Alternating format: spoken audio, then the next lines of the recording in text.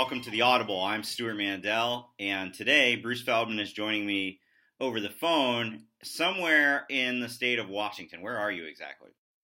I'm in the town that I've been warned, do not speed. Colfax, Washington does not play around, apparently. If you go a mile over the speed limit, they're pulling you over.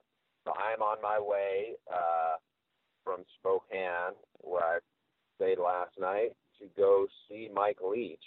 Fox wanted me to do a piece, so I'm up here. They have a big game against Colorado. So before I go to ECU for my game, I'm going to see Leach. It's going to be interesting. And I assume that bright, sunny weather welcomed you when you got to Spokane, Washington. Man, this morning I was driving through snowfall. I don't want to call it a blizzard because I grew up in upstate New York, so I'm used to snowy weather. But it just surprised me because this is part of it where there's snow all over the ground, and then you drive another 10 miles. It's basically rain, but it's in the 30s. It was 32 degrees when I got in my car, and so part of the story is Leach and I are going to go do his walk to work, which is almost 4 miles, and so we're going to be walking through some crappy weather. That is so foreign to us here in California at this point in time, but it is that time of year in other parts of the country. First of all, we have a really interesting guest later. People always hear about, when it comes to coaching searches, and they hear about these search firms, and they're very mysterious and nobody really knows what they do. So we're happy to get on one of the most established figures in that field, who is Jed Hughes. He's with the firm Korn Ferry. They have done a lot of high-profile coaching searches. They, in fact, most notably Michigan, when it hired Jim Harbaugh, Texas when it hired both Charlie Strong and Shaka Smart. So we're going to get to that interview, but first I want to real quick hit on the playoff rankings that came out Tuesday night. We kind of figured what ended up happening, would happen. Not that people aren't any less ticked off about it, with Michigan and Clemson not really dropping out of the top 4 after their losses this past weekend. Louisville 5, Washington 6, Wisconsin 7, Penn State 8. What stands out to you the most there? To me, Stu, the thing that jumped out at me first was there are 4 Big Ten teams in the top 8, and the fact that Penn State has a legitimate chance to make the playoff is pretty mind-boggling. If you would think if you had said that to anybody going into the season or said it to anybody coming out of that Michigan game. To me, that's pretty remarkable. Now, I think, maybe we'll go into Louisville for a second. Louisville, to me, is in a very vulnerable position because they only have, what it looks like Florida State could be the only ranked win they have. And while they have an impressive loss, it's still a loss close at Clemson. They're going to play Houston, who's a pretty good team on the road, but if they beat them, Houston's not going to be anywhere near the top 25. So I think they could get leapfrogged by some Pac-12 teams. Do you agree? Yeah, I've said it before, and I still feel that, they're being boxed out by Clemson for one. Certainly they're going to be boxed out by at least one Big Ten team. In terms of the Pac-12, Washington's behind them now, but if Washington wins Pac-12, they would move ahead of Louisville. So, if you're Louisville, you're hoping that Washington loses and that the Pac-12 champ, Washington State's still all the way down at 22. So clearly the committee doesn't respect them that much. And if they end up winning the Pac-12, I wouldn't think they would come close to passing Louisville. I don't know that Utah would either. Colorado is creeping in. They're at number 10. This raises an interesting point. I think in general, we think it's a good thing. We agree it's kind of a more sophisticated way of doing this, that the committee does look at your whole season and your body of work and good wins and strength of schedule. But the eye test has become basically a non-factor. And Kirk Herbstreit on the ranking show, he did have Louisville in his top 4. And he said at the end of the day, resume or not, they are one of 3 teams that I think would give a chance to beat Alabama. Ohio State was one, and I want to say Michigan was the other. I don't remember for sure. He wouldn't give Clemson a chance? I may be misquoting him, so don't forget about who the third one was. It was definitely Louisville and Ohio State were 2 of them. So if it comes to that, and look, like you said, they could lose to Houston, and this conversation is moot, but are we maybe going a little too far in the direction of resume and numbers if it gets to the point where you get to the end of the season and feel like, man, I think Louisville is better than Washington, but Washington's got the better resume? So I didn't have a chance to listen to Kirby's teleconference afterwards, but I do feel like there's an element of the eyeball test that works, at least for big brand schools, maybe, or at least some star power players. I look at Oklahoma. Yeah, they got the triplets. But, D.D. Westbrook, he's in my Heisman top 5. They've been terrific since he's healed up his hamstring.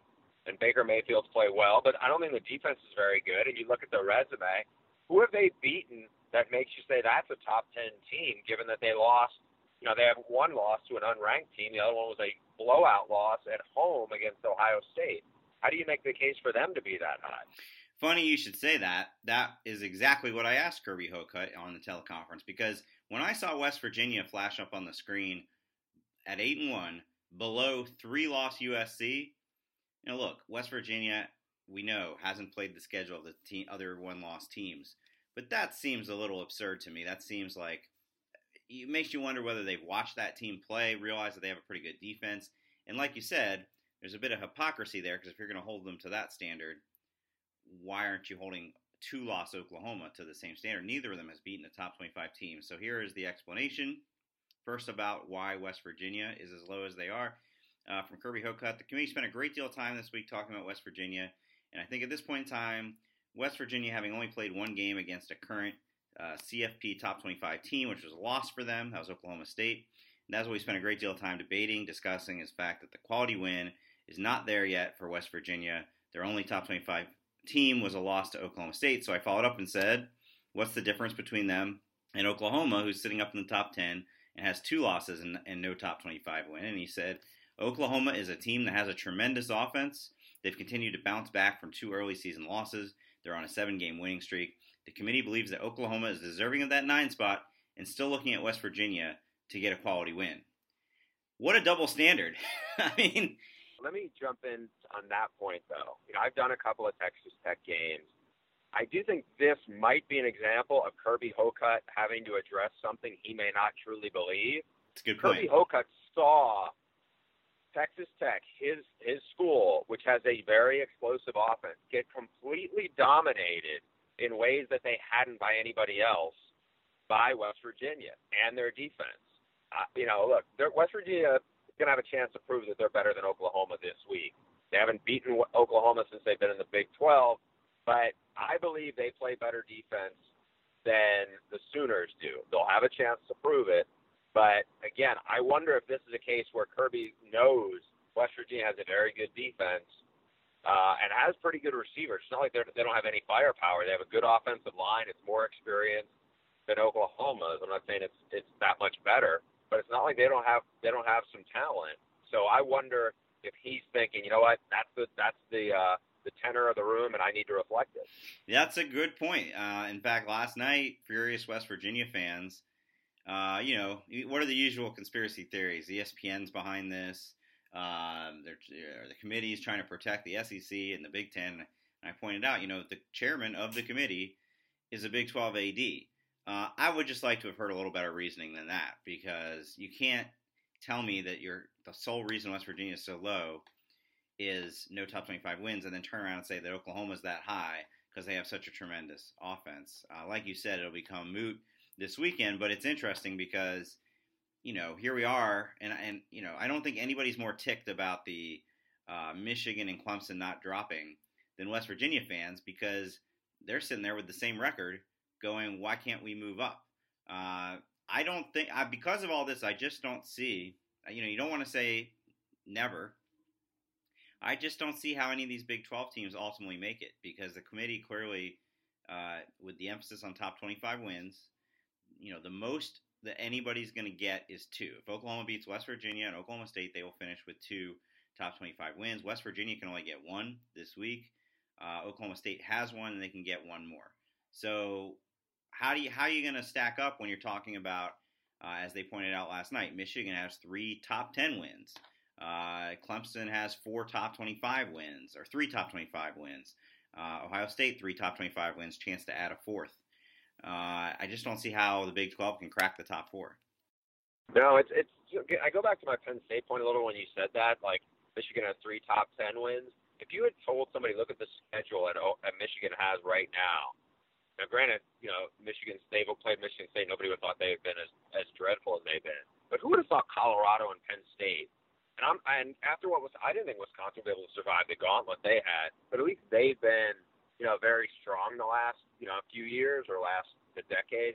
Just the idea that, wow, Colorado and Penn State are legitimate top 10 wins, and Michigan beat the heck out of Penn State. It wasn't even close. So it's very interesting to see how the season unfolds compared to what we think it's going to be and what we think is going to matter. Well, and Michigan, the perfect example of that is you looked at Michigan's schedule before the season and their non-conference schedule. Everybody mocks Washington's, and rightfully so. Michigan's didn't look much different. 3 home games, and the only Power 5 opponent was going to be a Colorado team that had been in the basement of the Pac-12 for 5 years. So it turns out here we are in November, and Colorado's a top 10 team, and it ends up being one of the biggest wins of the year for Michigan. Now you look at Louisville, and the counter of that would be they scheduled a game at Marshall. Now Marshall has been one of the better group of 5 teams in the last few years. They almost went undefeated a couple years ago. This year, not so much. This year they are 3-7. That didn't work out for Louisville. Obviously, there was a hope that this game at Houston would be against a top 10 team, top 25 team at the very least. They're not. When they beat Florida State 63-20, they didn't know Florida State would turn around and lose to UNC. They just have caught no breaks on their schedule. And so, I'm sure that's frustrating for fans of those schools because they're basically being kept down for things that are completely beyond their control. So, Stu, there was an interesting story you relayed to me that because I've been in the car, I have not known about that relates to Louisville. Can we just discuss this? Because it's not something I honestly expected to, had thought about much until you broached it with me. Yeah, we've got a security breach in college football. We've got a WikiLeaks type situation here, possibly. Wake Forest says that at Louisville last weekend that one of their staff members found material that Louisville left behind that would indicate that they knew about plays Wake Forest was going to run in the game that they had not run all season. So there's been some sort of breach here. Either Louisville figured out a way to hack into Wake Forest's computers that may have had some plays on it, or more realistically, spies? That's what I would have thought. When you said breach, that makes it sound like emails, and obviously we've heard all this ad nauseum in the last, 6 months. But the idea that somebody was either scouting or relaying information, that's something schools are always kind of concerned about. I know, going out to USC a lot, there's parking garages at certain places, and people always looking around going, is there somebody up there looking or watching? Because it wouldn't take much to relay that kind of stuff, and that could certainly help. I mean, there's a lot of stuff when we go to walkthroughs and practices for TV where, it's like off limits, you can't discuss it, and you just don't know. There are certain trick plays, there's certain gadget plays, whatever, that could certainly help a team if they had advanced knowledge of it to prepare. To be clear, it didn't seem to help Louisville. They were losing that game 12-3, I believe, at the beginning of the fourth quarter. Here's Bobby Petrino's statement in response to this. I have no knowledge of the situation. We take a lot of pride in the way we operate our program. As I've stated already this season, my coaching philosophy has always been to play the game with sportsmanship. Right now, our focus is on our game tomorrow at Houston and finishing the 2016 season strong.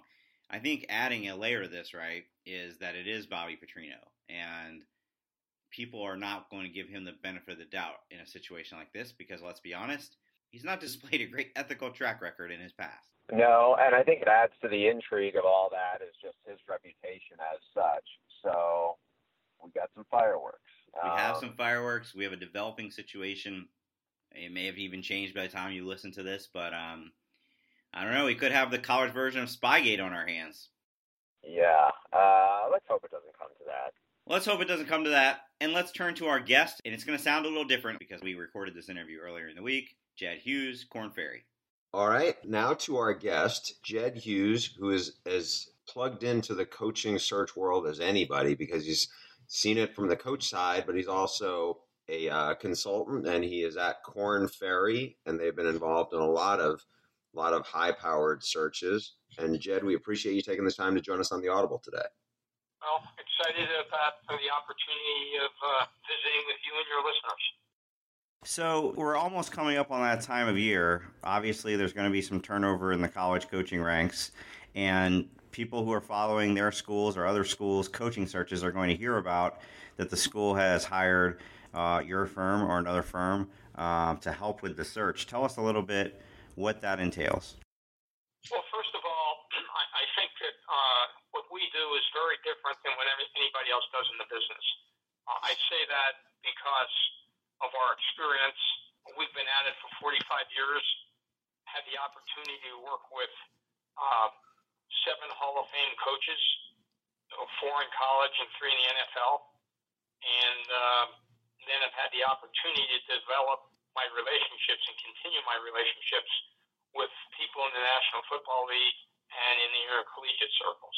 What do you think the biggest misconception about what search firms and what you guys do are out there these days? Well, it's hard for me to speculate on, what misconceptions are. As I said, people do it differently. We only take on one search at a time. So we're never competing for the talent pool. Other firms will have multiple searches going on. We will not do that. We will focus all our attention on who that client is and give them that type of concierge level service that you would expect if you went to the Four Seasons or the Ritz-Carlton. So is the first step in terms of when a school hires you, are you kind of over the course of the year starting to identify certain candidates that you're going to start recommending to schools, or does that process start once that specific school hires you? Well, I think we're always looking at candidates and we're always looking at the population. When we begin a search, we don't ever know who the candidate's going to be because we have to sit down and through rigorous assessment, develop the job spec. Once we form the spec and get agreement, then we have an opportunity to be able to look at the candidate pool, look at people that may fit, and then do the most important thing, which is to understand whether or not they are a fit. And that's done basically because of these relationships that we formed, that we're able to get information about people that other people usually can't get. You often hear a coach say, I was never contacted, but usually that means the agent was involved. Is this kind of a day-to-day thing where you guys are acting as the middleman? I would imagine with a lot of the candidates, there's crossover for other jobs you've either worked with or they're on your radar. As I think I mentioned earlier, you're yourself a former football coach. So isn't the vetting process maybe for one candidate, if it's at one school, you probably are pretty comfortable with what you know about them if you're presenting them at a different school search? Well, it could depend in terms of what some of the characteristics are that you're looking for that you might not have looked at. So I don't think there's a universal answer on that. I think it's case by case. We're seeing schools firing their coaches earlier than ever. LSU fired their coach after 4 games this season. A couple others, have known most of the year that they're going to have an opening, and it was even more so last year. What steps can your firm do for a school before the end of the season when, they can actually kind of formally go out and hire these guys? Well, first of all, depending on the landscape, each year it varies, depending on what the competition is going to be for potential head coach candidates. Therefore, being able to really understand the spec, get the alignment, get the reference checks, get all those things done, so on day one, you can hit the road with your strategy outlined and ready to go. From, as you said, we had LSU open early. There's a few other schools. From your perspective, just as an observer of the market, do you think this will be lighter in terms of turnover than there has been in the past few years this winter? Well, it's changed. I think 3-4 weeks ago, it looked like there were going to be more changes than maybe may happen. And I think, it may not be, a big year for the real power schools. I think, Coach Orgeron is getting his team to perform at, it looks like, a higher level, a more emotional level, and he may be the logical successor. Plus, he's an alum of the school. Right, and certainly there's some other schools like Auburn that early in the season were rumored to be maybe going in that direction. Now they're not. So it is interesting that after all the kind of early season hot seat chaos, there might not be that many power jobs coming open. Well, let's go back and look at a couple examples of what your firm has done. I mean, obviously one that stands out that was, one of the most closely watched searches was when Michigan hired Jim Harbaugh. And I think it's interesting to get your perspective here, because from us on the outside, not knowing the details, it would have seemed, well, and I don't mean this to be insulting, just like this is the kind of the public reaction. What do they need a search firm for? Everybody knows they're going to go after Jim Harbaugh, and everybody knows Jim Harbaugh went to Michigan. What behind the scenes does that entail?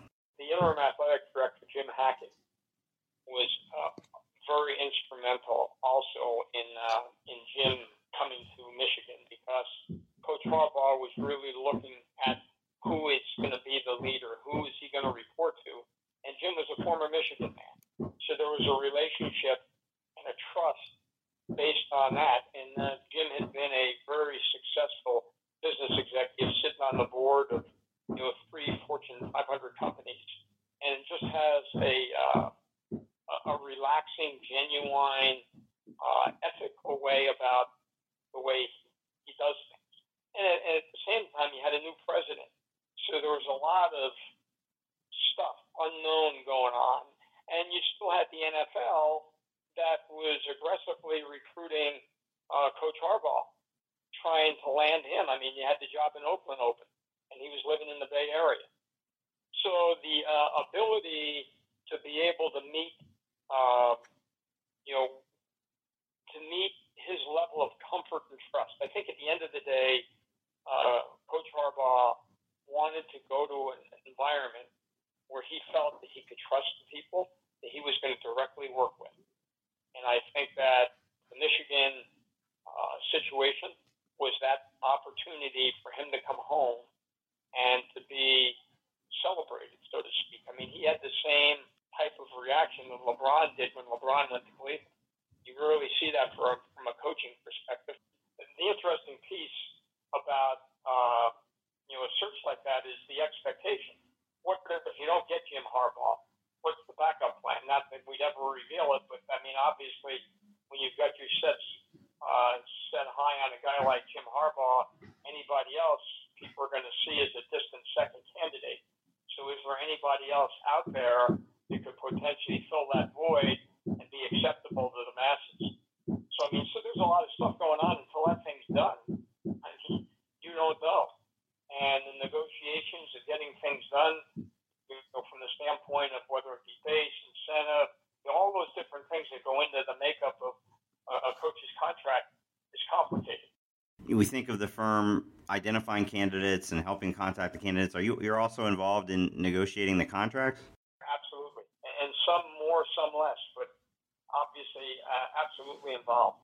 The other thing I'm curious about, and it's interesting because we're directly involved in this, but obviously the media covers these coaching searches very closely, and I know obviously we're kind of in an adversarial situation there where we're trying to get information. You guys involved in the search don't want the information to get out.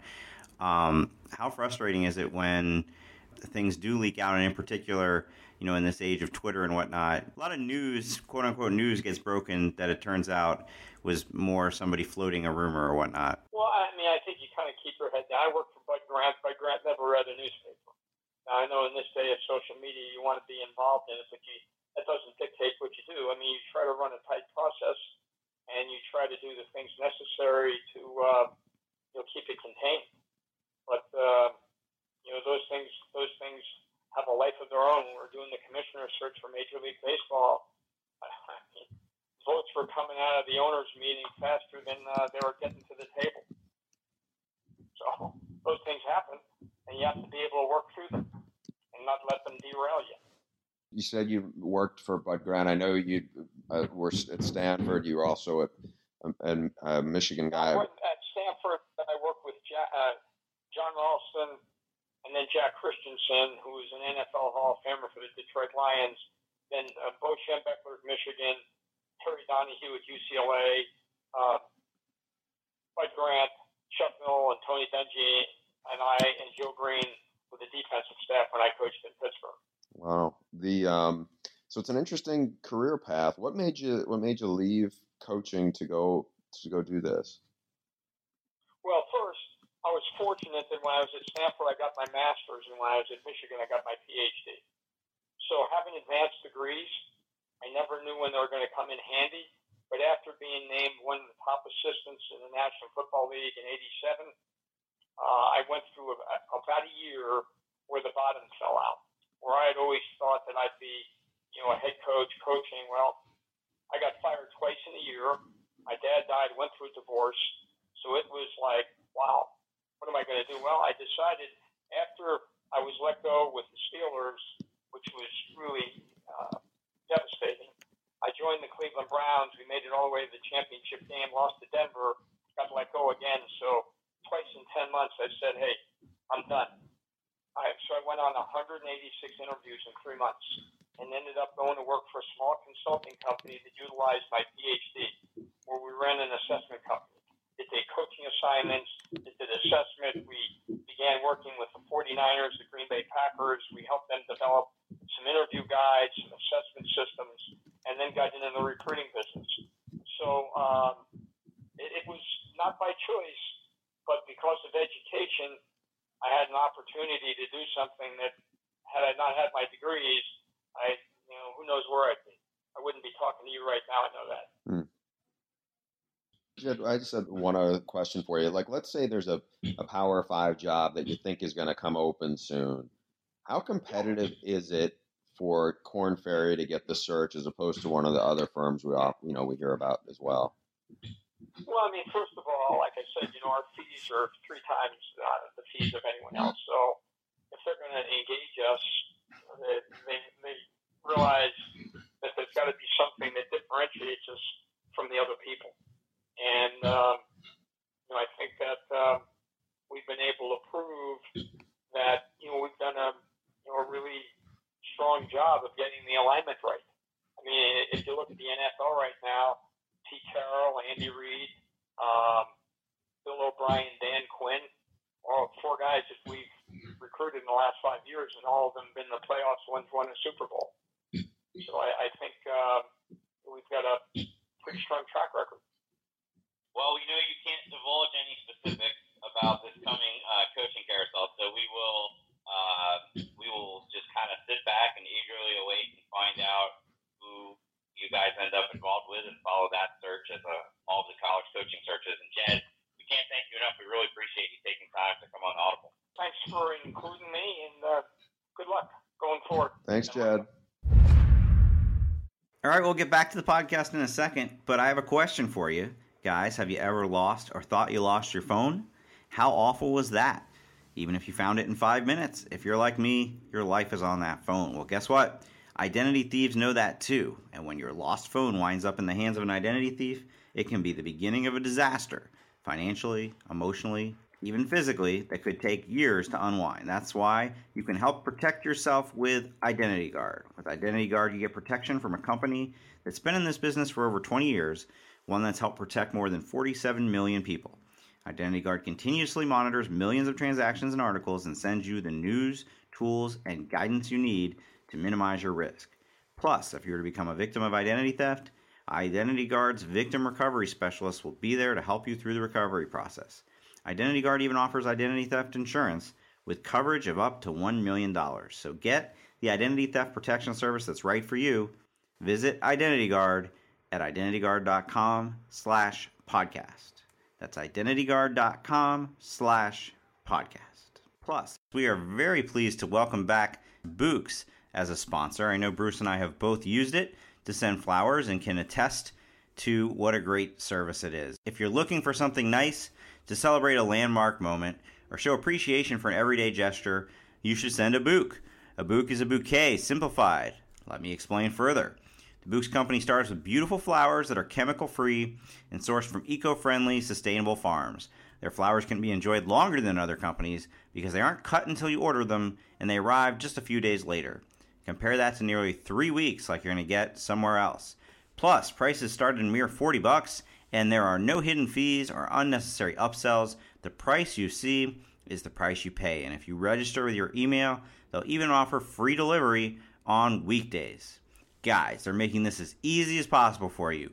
Books makes the perfect gift for any holiday, occasion, or just because. And right now, Audible listeners can save $15 off. That's great. $15 off. Just go to Books.com/audible. That's BOUQS.com/audible. Okay, we're going to do some emails. A lot of emails. You guys sent us some great emails this week. So, Rob Stone, what time is it? It's the mailbag from a computer, so not literally a bag, but just mail. All right, Bruce, since you're in the car, I guess I'm going to be reading all of these emails, but maybe give me the chance to answer some of them as well. Corey from Alabama, your conversation about the recency bias for the Heisman Trophy was a good point. Should the Heisman Trust move the award back some? Almost every major award in other sports isn't handed out until during the postseason.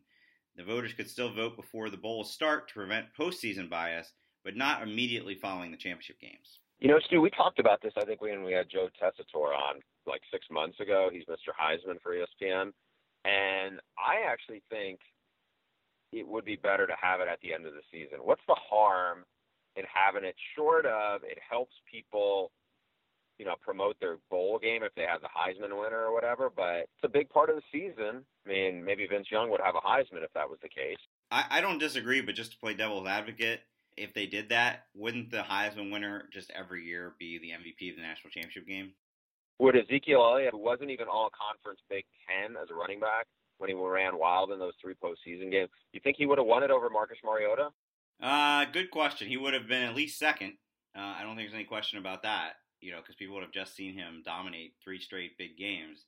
But Mariota was so good for so long that season that maybe he still would have won it. Who would have been the Heisman winner last year instead of it would have been Deshaun Derrick Watson. Henry?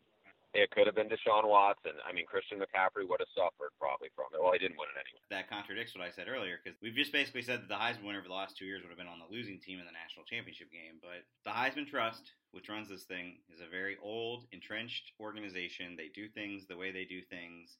They don't really want to change it. Frankly, their whole year revolves around that dinner on the Monday night after the ceremony. That's basically their big event. And there are some logistics involved in terms of once these guys' seasons end, they're gone. They're off to train for the draft in the case of the older guys. So I think there's kind of a narrow window to hold that ceremony. But his point, though, is not to hold it after the bowls. It was to just give everybody a little bit of room to breathe. And you know what? I would be very much for that. The deadline used to be Wednesday at 6 Eastern, so you could at least take a couple days, really do a deep dive and think about it. It's now Monday at 6 p.m., and those of us that cover the sport, that Sunday is an extremely long and busy day when the playoff pairings come out. So oftentimes, I don't have all that long to figure out what my final Heisman ballot's going to be. I would sure like a little extra time. And then, as he said, maybe it wouldn't be so much who was the best player on Championship Saturday. It's a good point. Yeah, I think it is a good point. Okay, Brian Myers, Stuart and Bruce, much like last year, Ohio State is clearly one of the 4 best teams in the nation, but might be left out. I got to stop there. I don't think they were clearly one of the 4 best teams last year, but at least going into the bowl games. But much like last year, they might be left out of the playoffs again. Unlike last year, however, the Big Ten championship game does not feature a pair of undefeated teams, but rather likely a pair of 2-loss teams. I like how everybody's just assuming now that Ohio State's going to win the Michigan game. As a Buckeye fan, who should I be rooting for in a Wisconsin-Penn State Big Ten title game? Do the Buckeyes better have a better chance to jump the Wisconsin team they beat or the Penn State team that's lower ranked? I would have to think they want Wisconsin to win the Big Ten. Why do you think that? Because I actually was starting to think the other direction.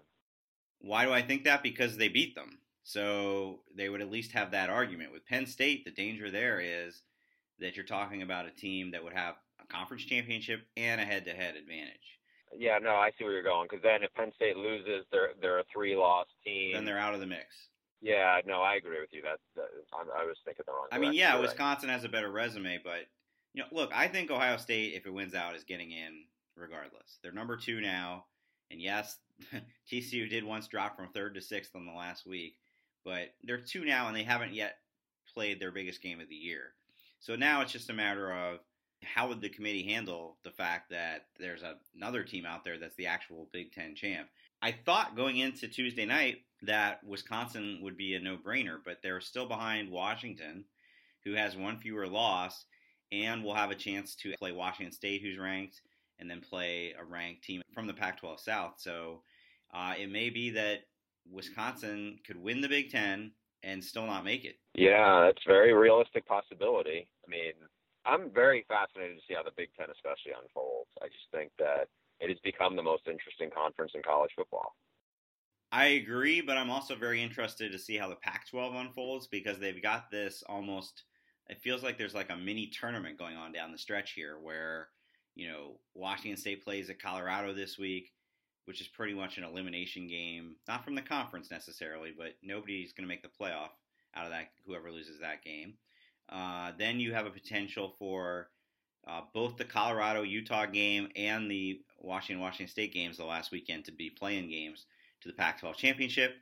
But then you've also got this USC's just lurking around, waiting for the right dominoes to fall. And I think we can agree if they get in the Pac-12 championship game, there's a very good chance they would win the Pac-12 championship with 3 losses. So to me, that's the most intriguing conference title race that remains out there. Do you think, let me ask you this, does it feel a little bit like this is kind of exactly what used to happen with the SEC? This whole circular thing of like, well, we think Ohio State's good, and Penn State beat Ohio State, so now Penn State's in the top 10. And yeah, I think you're on it, because that's, I feel like I've been crapping all over Nebraska the last 3 weeks, but Nebraska is kind of getting some of the benefit of being around that too. I mean, I think Wisconsin's a really good team, and obviously they had a great non-conference win over LSU, but is there a little bit of that going on with Wisconsin, that they're a 2-loss team ranked so highly? I don't know. I think those are all good teams, and here's what I'm hinting at. Here's what I could see happening. Everybody has come basically to the conclusion that the Big Ten is the best conference this year. It has all these teams in the top 10. And everybody's come to the conclusion that the SEC is mediocre this year because they don't have anybody outside of Alabama. It's going to get to bowl season, and the SEC is going to win all of those SEC Big Ten bowl games, and the SEC fans will get to play the you guys were overrated all year card. Yeah, so be it then. I mean, look, so the SEC has a lot of young quarterbacks. Some of them look like they're coming of age. That probably would factor into it too. I don't know. That part of the debate, I think, is healthy for the sport. I agree. That's why I hate the whole 8-team playoff thing. There would be no debate. It would be whoever wins. USC gets into the Pac-12 championship, wins, you're in the playoff. There'd be no really debating amongst those. You'd only be debating a couple of wild card spots. And, debate is what makes college football great and, frankly, gives us a lot to talk about on this podcast. Thank you, Skip Mandel. I don't get it. Never mind. Oh, embrace debate. I get it. And thank you, college football commissioners, for continuing to hold on to a system that has no objective way of getting the teams into the postseason. Matt in Raleigh, North Carolina. Stuart and Bruce, love the podcast and articles. They are part of my weekly football ritual. That's awesome. Do you think the BCS formula, but not the 2-team championship component, was actually ahead of its time? We've become so obsessed with numbers and analytics now, I'm surprised there's not more clamoring for some type of statistical and analytic component to the CFP selection. I, for one, am not comfortable with sitting ADs on the committee. I know they step out of the room when their team is being discussed, but it's hard to imagine their simple presence on the committee doesn't sway some committee members. I get what he's saying, but the BCS formula itself was like phony math. I mean, they basically manipulated the thing to be whatever they wanted it to be. It was computer rankings. There was formulas there that were undisclosed, so you didn't even know what the rationale behind some of them were, right? Correct. You also had, Jeff Sager's ratings are very respected, but for the purposes of the BCS, because they didn't want people running up the score, they made him and at least one other that had capped the victory margin factor. So it's not even his real rankings. Should there be an analytics component to the CFB? I mean, I can tell you that they do use them. They have a whole database full of every analytic you can think of at their disposal. Whether they actually use them or pay close attention to them, I don't know. I think in the day, people are uncomfortable with committee. There's no question about that.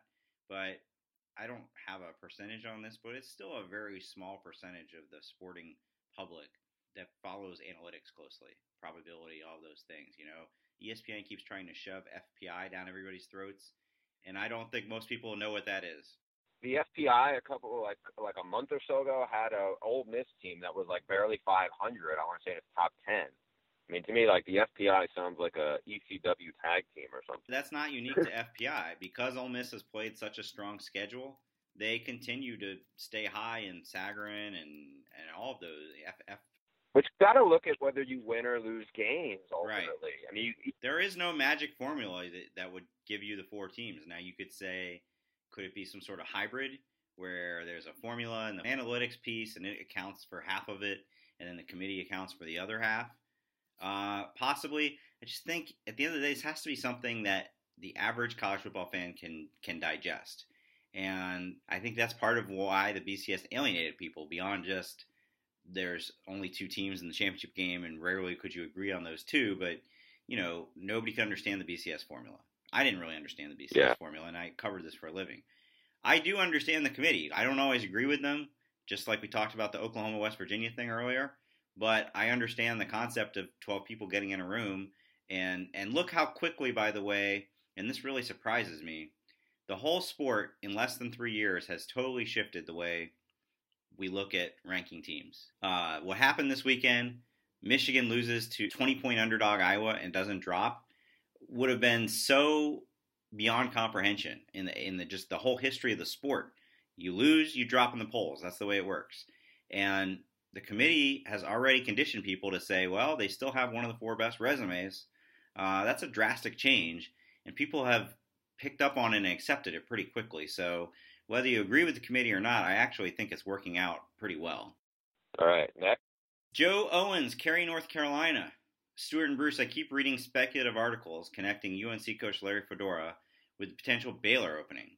After weathering the worst of the UNC academic scandal, why would Fedora step into the hot, wet mess that is Baylor football?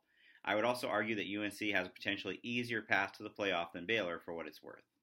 He's a Texas guy. He was an old Texas high school coach. He played college football in the state of Texas. I just think he's more comfortable there. That's my hunch. I could be proven wrong, but and while he would be stepping into a mess, there's no question about that. The NCAA has already said there's not going to be a bowl ban. There's not going to be any sort of sanctions. You would be dealing with the headlines and the scandal, but you wouldn't be... Which are significant, which are very significant. You're also probably dealing with 2 lost recruiting classes back to back, which is going to catch you on the back end. And you're dealing with a divided fan base, many of whom are still very loyal to Art Briles and want to continue... Because let's say they do hire Larry Fedora. Let's say they hire anybody who's not from the Art Briles tree. Whoever that person is not going to run the Baylor offense that they know and love from the last 7 or 8 years. And that's going to rub some people the wrong way, much like I'm trying to think of a good example. I can give you a good example. I'm right outside Leach's house right now. When Leach got run out at Texas Tech, Tommy Tuberville, I don't think he had any clue what he walked in on. Now, he tried to keep a version of that offense, and he brought a younger coach, Neil Brown, in to take it over. But, it was a fan base that was split. Now, there wasn't like the nature of what happened was nowhere on the scope of what obviously happened at Baylor. But there was so much healing that had to go on from them to bring in Cliff Kingsbury in, who was from Leach's tree, that they felt like they were united. So that was the big part of that. It was going on at Penn State until this remarkable run this season. James Franklin was definitely being held to the Bill O'Brien was pretty well embraced, I think, because he came in directly after Paterno and had to deal with basically keeping that program afloat. But, you could tell the first 2 years of James Franklin, there was a lot of skepticism about this guy who doesn't run a pro-style offense and is just completely different than the kind of guys we've had here before. Which is interesting. If you look at Trace McSorley's numbers, he's actually having a better year now than Christian Hackenberg, did the last couple of years. Well, everybody's sold now with the new offensive coordinator and Joe Moorhead. Everybody's all in now. They have bodies on the offensive line. They probably have a deeper receiving core. I'd argue Saquon Barkley's a better player than anything Hackenberg had lining up behind him. But the most drastic example of this, and I'm sure somebody's going to write in if I don't mention it, was when Bill Callahan came to Nebraska after they'd been running the triple option for 40 years and tried to turn them into a West Coast offense. That did not go well. But it can work again. Like, when Bob Stoops got hired, he brought in, Leach, and they were going to get as far away from what Oklahoma had been, and they won a national title in the second year. Well, it certainly helps in a situation like that where, Oklahoma had been dreadful for many years at that point. They were hungry for something new, whereas Baylor, even though this season's not going particularly well, I could be wrong, but I just think that it's not just that they've been successful. That offense just became the identity. It's literally a thing, the Baylor offense. It's now spreading to Syracuse and Tulsa and all these other places. And then Baylor itself won't be running it anymore unless Larry Fedora is willing to run a completely different offense than he has his whole career. Next. Okay, this one's specifically to you. Bruce, you've spent a lot of time around Texas this season. Everyone thought Holton Hill and Devontae Davis were NFL prospects based on good freshman seasons and good size and speed, yet their playing has decreased and Davis barely sees the field. Any idea why? It's funny. So I did the game last week against West Virginia. At one point, Holton Hill went off of the locker room for evaluation, and it was almost okay that, he's not as much of a factor. Like when Malik Jefferson had gone out maybe like 10 minutes earlier, that's newsworthy. And Holton Hill was just kind of a little bit of an afterthought, at least in terms of the broadcast and how it relates there. And when we talked to the Texas, when Charlie Strong the day before, he talked about John Bonney and some of his, they're still young cornerbacks and they're still young defensive backs, but I think it comes back to confidence and who are guys. So much of it is, do they go into a shell if they've gotten beaten? I've done a bunch of games this year, Stu, where we talk to the coaches on Friday, and they will talk about a guy who's either has gotten burned a couple of times and hasn't been the same player. I can think of 3 different cornerbacks, 2 in the Big 12 and 1 in the Pac-12 who fit in that example, who may have the talent, just they get shell-shocked after it. So I think that's a big thing. When I talk to some other coaches about facing them, they did not think, and this is earlier in the year, they did not think they were played very hard as a defense. That's crazy that would happen to a Charlie Strong team. Well, it was Charlie's team. Now, I think as the year went on, this group has gotten more confidence. And, I thought they played reasonably well against Skylar Howard. And West Virginia has some really good receivers. I know West Virginia was down to 1 running back, but I thought their defense has gotten quite a bit better. It's just right now the margin for error in that place is so slim. And you're talking about a team, I'm not really trying to stump for Charlie Strong here. Maybe it's going to sound like I am. But, 9 sophomores on that defense. There's a bunch of freshmen who are playing. They're a young team in a very good offensive conference. As you were talking about this, I thought to myself, man, do we talk about Texas on this podcast a lot? I feel like this has become almost like Horns Digest or whatever. And just as I thought that, I opened up a new email from Kevin Smith who says, I love your podcast, but you guys have some sort of contractual obligation to discuss Charlie Strong, the Texas coaching job, and Tom Herman underline, every single podcast. Otherwise, keep up the good work. Sorry, Kevin. Stu picks the questions. He walked me down Holton Hill, and that's where I got it. Well, guess what? We're going to talk about another Texas hot seat situation for a second. How's that sound? David Perry. Bruce and Stewart, I was listening to Monday's podcast, and you mentioned that A&M is in a tailspin and still has to face LSU, which is trending up. If the Aggies lose to LSU, should A&M consider getting rid of someone? I'm on record as I think he's a good coach for that program. But these second half tailspins, this one caught them late, obviously when Trevor Knight went down. He's better than what they had. The question you have is, who are you going to hire where you think he's going to go in and take you from a consistent top 20 team? You know who they think they're going to get. Just beat Texas to the punch and get Tom Herman. And there's our contractual obligation for this episode. Are you sure Tom Herman can do that? The thing about Tom Herman is he's probably makes more sense for A&M than Texas just because A&M recruits Houston so heavily. Everybody's going to recruit Houston heavily, though. Okay, let's say that what he said comes true and they lose the game. Here's someone to LSU. Here's someone's trajectory at A&M. That first year with Manziel, 11-2, 6-2 in the SEC. Everybody's darling. They finish 5th in the polls. The next year, they go 9-4, 4-4 in the SEC, and they finish 18th. After that, post Manziel, 8-5, 3-5, not in the rankings. 8-5, 4-4, not in the rankings.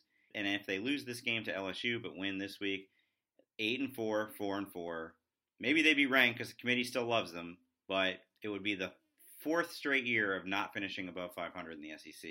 And by the way, Kevin Sumlin makes $5 million a year. Yeah, I know that you'd have to pay him a lot of money right after you fire him. Almost immediately pay him everything that they owe him. So. For his sake, he should probably win that LSU game just to be safe. It's crazy that this is even coming up again. It sure seemed like he had finally put this story to rest. But, I mean, they've lost the last two games to teams with losing records, Mississippi State and Ole Miss. But the question is, if you make this move, who are you going to get who you think is going to be able to go up against Nick Saban and win in the SEC West? We're talking about a whole different landscape than any of these other, it's the toughest conference. It's the toughest division in college football. No, I hear what you're saying, but I also don't think the expectation is that you would come in and beat Nick Saban and go to the national title game every year. They just want better than 4-4 in the SEC. Yeah, but if you fire a guy who, what's his record in since he's been there overall? 43-19. You're going to fire a guy who's 43-19 when you hadn't had a top. This isn't Texas. This is Texas A&M. They hadn't had a top. That was the first top 5 finish they had in 50 years. No, I hear what you're saying, and I'm not advocating to fire Kevin Sumlin, but I understand the sentiment. I'm just saying, who are you going to get where you're just like, oh yeah, that guy is going to win bigger? I know Chad Morris would probably love the job, and I think Chad Morris is a good young coach. But what do you would be basing it off of a couple of years at SMU, where it's not like they've won big. They've had a nice win over Houston. For the record, Kevin Sumlin's I have to update it. It was 69% his winning percentage coming into the season, and that was compared to Mike Sherman was 500 exactly, and Dennis Franchione, who was there 5 years, 533. R.C. Slocum was, there for 14 years and won 72% of his games, and that was in the old Southwest Conference. Jackie Sherrill before that, he was there for 7 years and had a lower winning percentage than Kevin Sumlin does. So historically speaking, other than R.C. Slocum, he's had more success than anybody there in a half century. And in a tougher conference than they've been in. Certainly in a tougher division. So keep that in mind. Okay, couple more. Bruce and Stewart, with Pitt's 2 wins against current top 10 teams and 3 of the 4 losses to top 25 teams, can you assess year 2 of Pat Narduzzi and project the next few years of the program's development? Hail to Pitt and the Wanstache. Mark in Kentucky. I like what they've done offensively. Matt Cannon has quietly done a nice job. Nathan Peterman's playing well. I don't know, touchdown interception, I want to say it's like 19-4, 19-6. They have some, obviously James Conner's a headline, but they have some good skill talent around that. I think their offensive line was good, so it's, it's not surprising that it's been good. The area where they've struggled has been on defense, and that's Narduzzi's forte. Now he's been somewhat hands off, but we'll see how that develops. I know they have really good young secondary guys. I think he's been a very good hire. I think he fits well there. The question is, how big of a jump can Pitt take going forward? What do you think? Yeah, I think they're heading in the right direction, and you're right. I mean, really, the surprising thing is Narduzzi's a defensive coach. The defense kind of stinks, but the offense has gotten a lot better. And so you got to think that's a good sign, because I would think they are going to get better on defense. I would be shocked if they don't. It's a tough division. There's been a lot of good coaching hires in that division recently. Justin Fuente looks like he's going to be a great fit at Virginia Tech. Mark Richt's now at Miami. So I don't know exactly what the ceiling is, but I don't know why they couldn't win that division every so often. Here's one for you real quick about something you wrote about once upon a time. Matthew Gregg from Ottawa, Canada. Love the podcast. I remember in the spring you did a podcast on Stanford quarterbacks' use of virtual reality to train. I think that was a year ago. My question is, as this technology becomes more mainstream, could you see schools using this technology to record actual games from the stand sidelines and sell it to fans? Stu, I think so. When I first got the demonstration back at the Combine in 2015, in February 2015, one of my first thoughts was you could have an amazing fan experience if you had Tom Brady narrating with what it was like, what was going through his mind on a 2-minute drive in the Super Bowl or some of those things. full disclosure, I don't know if we're breaking news here, but like our old editor, Teddy, has left us, abandoned us to go jump into the virtual reality world. And I imagine that company, Striver, is looking to, tap into the fan market, because that's a big piece out there. We should have had Teddy answer this question, and you're right. People who listen to this podcast for a long time have probably heard his voice on here a few times.